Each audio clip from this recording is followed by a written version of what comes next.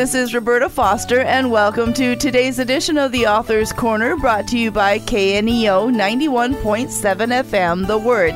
Today, I welcome Kristen Hatton to Author's Corner. She has written the book Parenting Ahead, Preparing Now for the Teen Years, which is published by New Growth Press, and she'll tell you more about how to find the book at the end of the program. Let me tell you a little bit about Kristen. She is a counselor and author, passionate about helping families. She lives with her pastor husband, Pete, in Dallas, Texas, and together they have 3 young adult children and a son-in-law.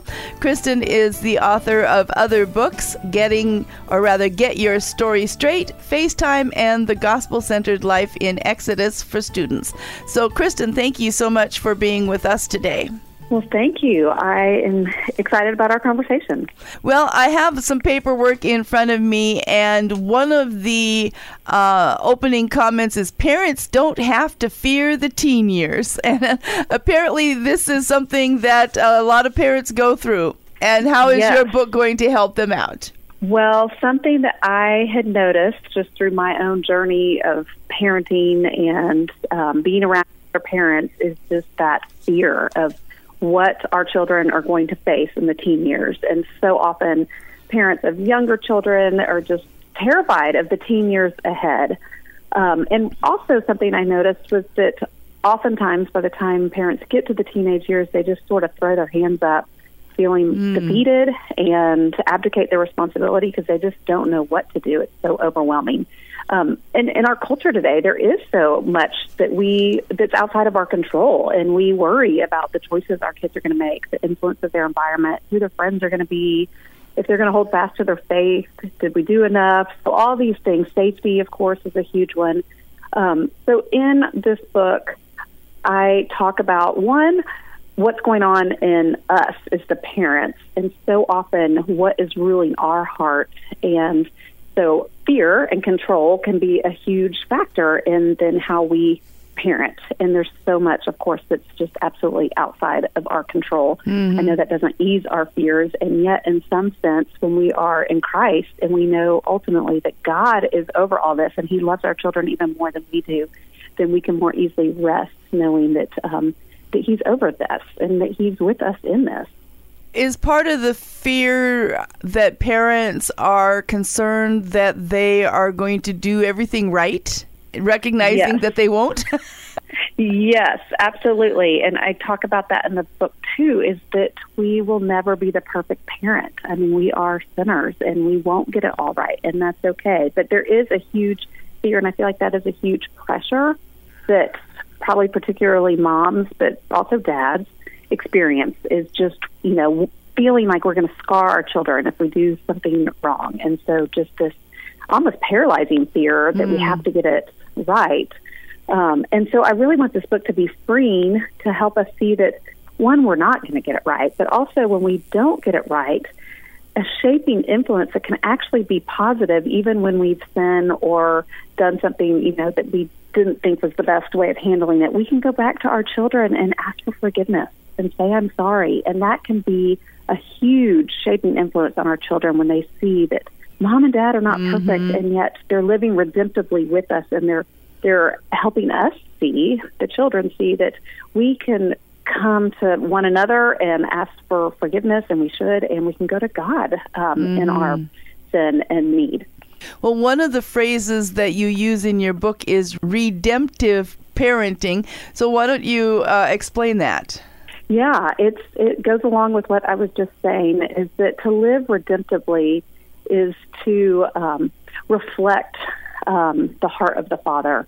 And so it is to give forgiveness, it's to confess, it's to give grace, restoration. And so that should be a normal cycle in our households, really in all of our relationships, that when we see and are confronted with our sin, that we go to who we've offended and we confess and we ask for forgiveness, and that then, the one that's been sinned against gives grace and there's restoration. And so when that normal pattern is happening in our households, our children, again, they see that that's how God operates, that we can go to Him in our sin, we can go boldly, and that He is always giving grace and forgiveness. But it also creates in our human relationships, a safety, that our children know that they're accepted, that they don't have to hide in their sin, that they see us modeling what it is to live as a fallen human being, but is loved deeply by Christ. Mm-hmm.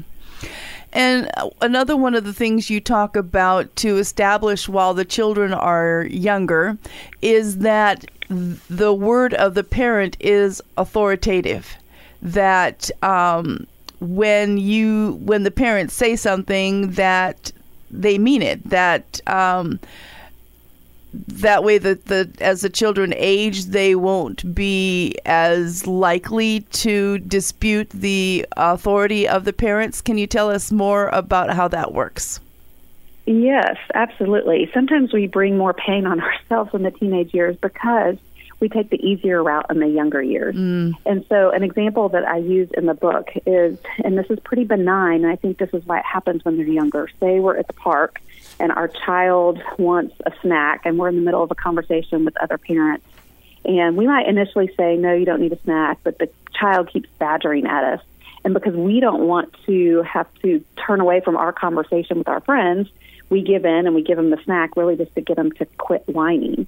Well, if that pattern continues where our children learn that if they whine enough, if they badger enough, that they will get their way, then the stakes are a whole lot higher when all of a sudden they're teenagers and the things that they're asking for and maybe that we're giving into has a lot just graver consequences.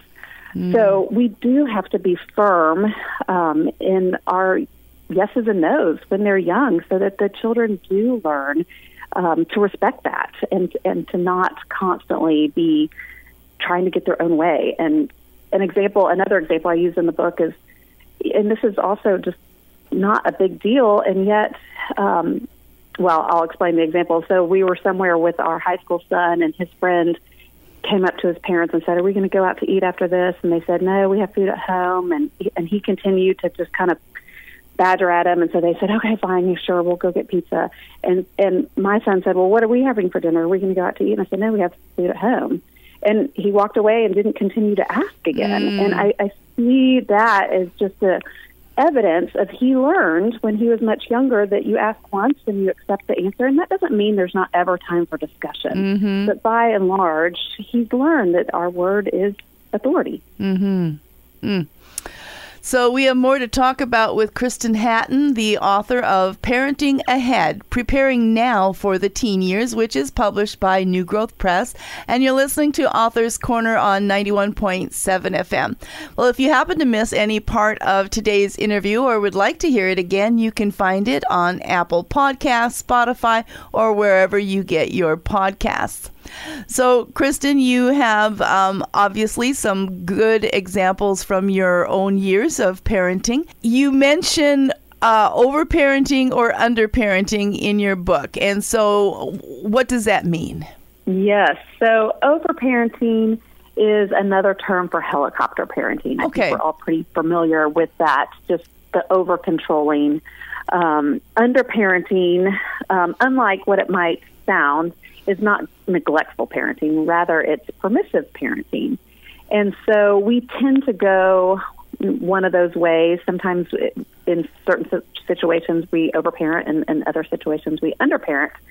But it really, I in the book, help parents understand why, why their tendency to overparent or underparent is there. And so often it's what is ruling our hearts. And so again, fear can factor in, fear can factor in for either one of those parenting styles, but it's for totally different reasons.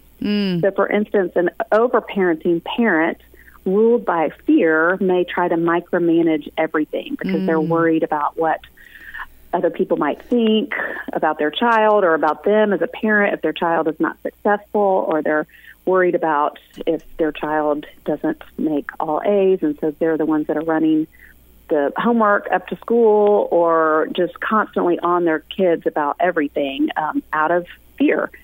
The underparent can also be ruled by fear, but it may be fear that I don't want my child to not like me, or I am afraid of not having peace in the household, and so that parent may not have any boundaries, may not say no, may give in to their child for everything because they would rather be BFFs with their child instead of being the parent. And so it's more of a permissive, letting the child do whatever they want.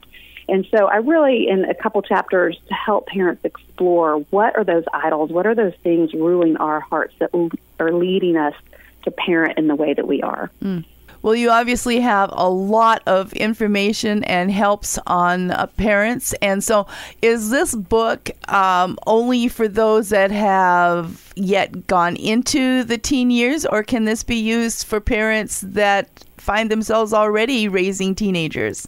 Yes, good question. Both, actually. My audience that I had in mind as I was writing was really parents of younger children, so before the teen years, because of what I see happening in the teen years, and if we can prevent some of that way earlier, then that is awesome. However, since the book has come out, and many people that are already in the teen years, and even people I know who have young adult children are reading the book, and they're seeing things that, oh gosh, I wish I would have done this, or I wish I would have known this, and what I always say, and the book says this too, is it's never too late. And so that's when then we can live redemptively. And I even had someone tell me, said, oh gosh, when my young adult child is home for the summer, I want to go back and apologize for XYZ. And so I really believe that it's never too late to change course, and this book can be helpful for parents of any age kids. I mean, there's a whole chapter in there talking about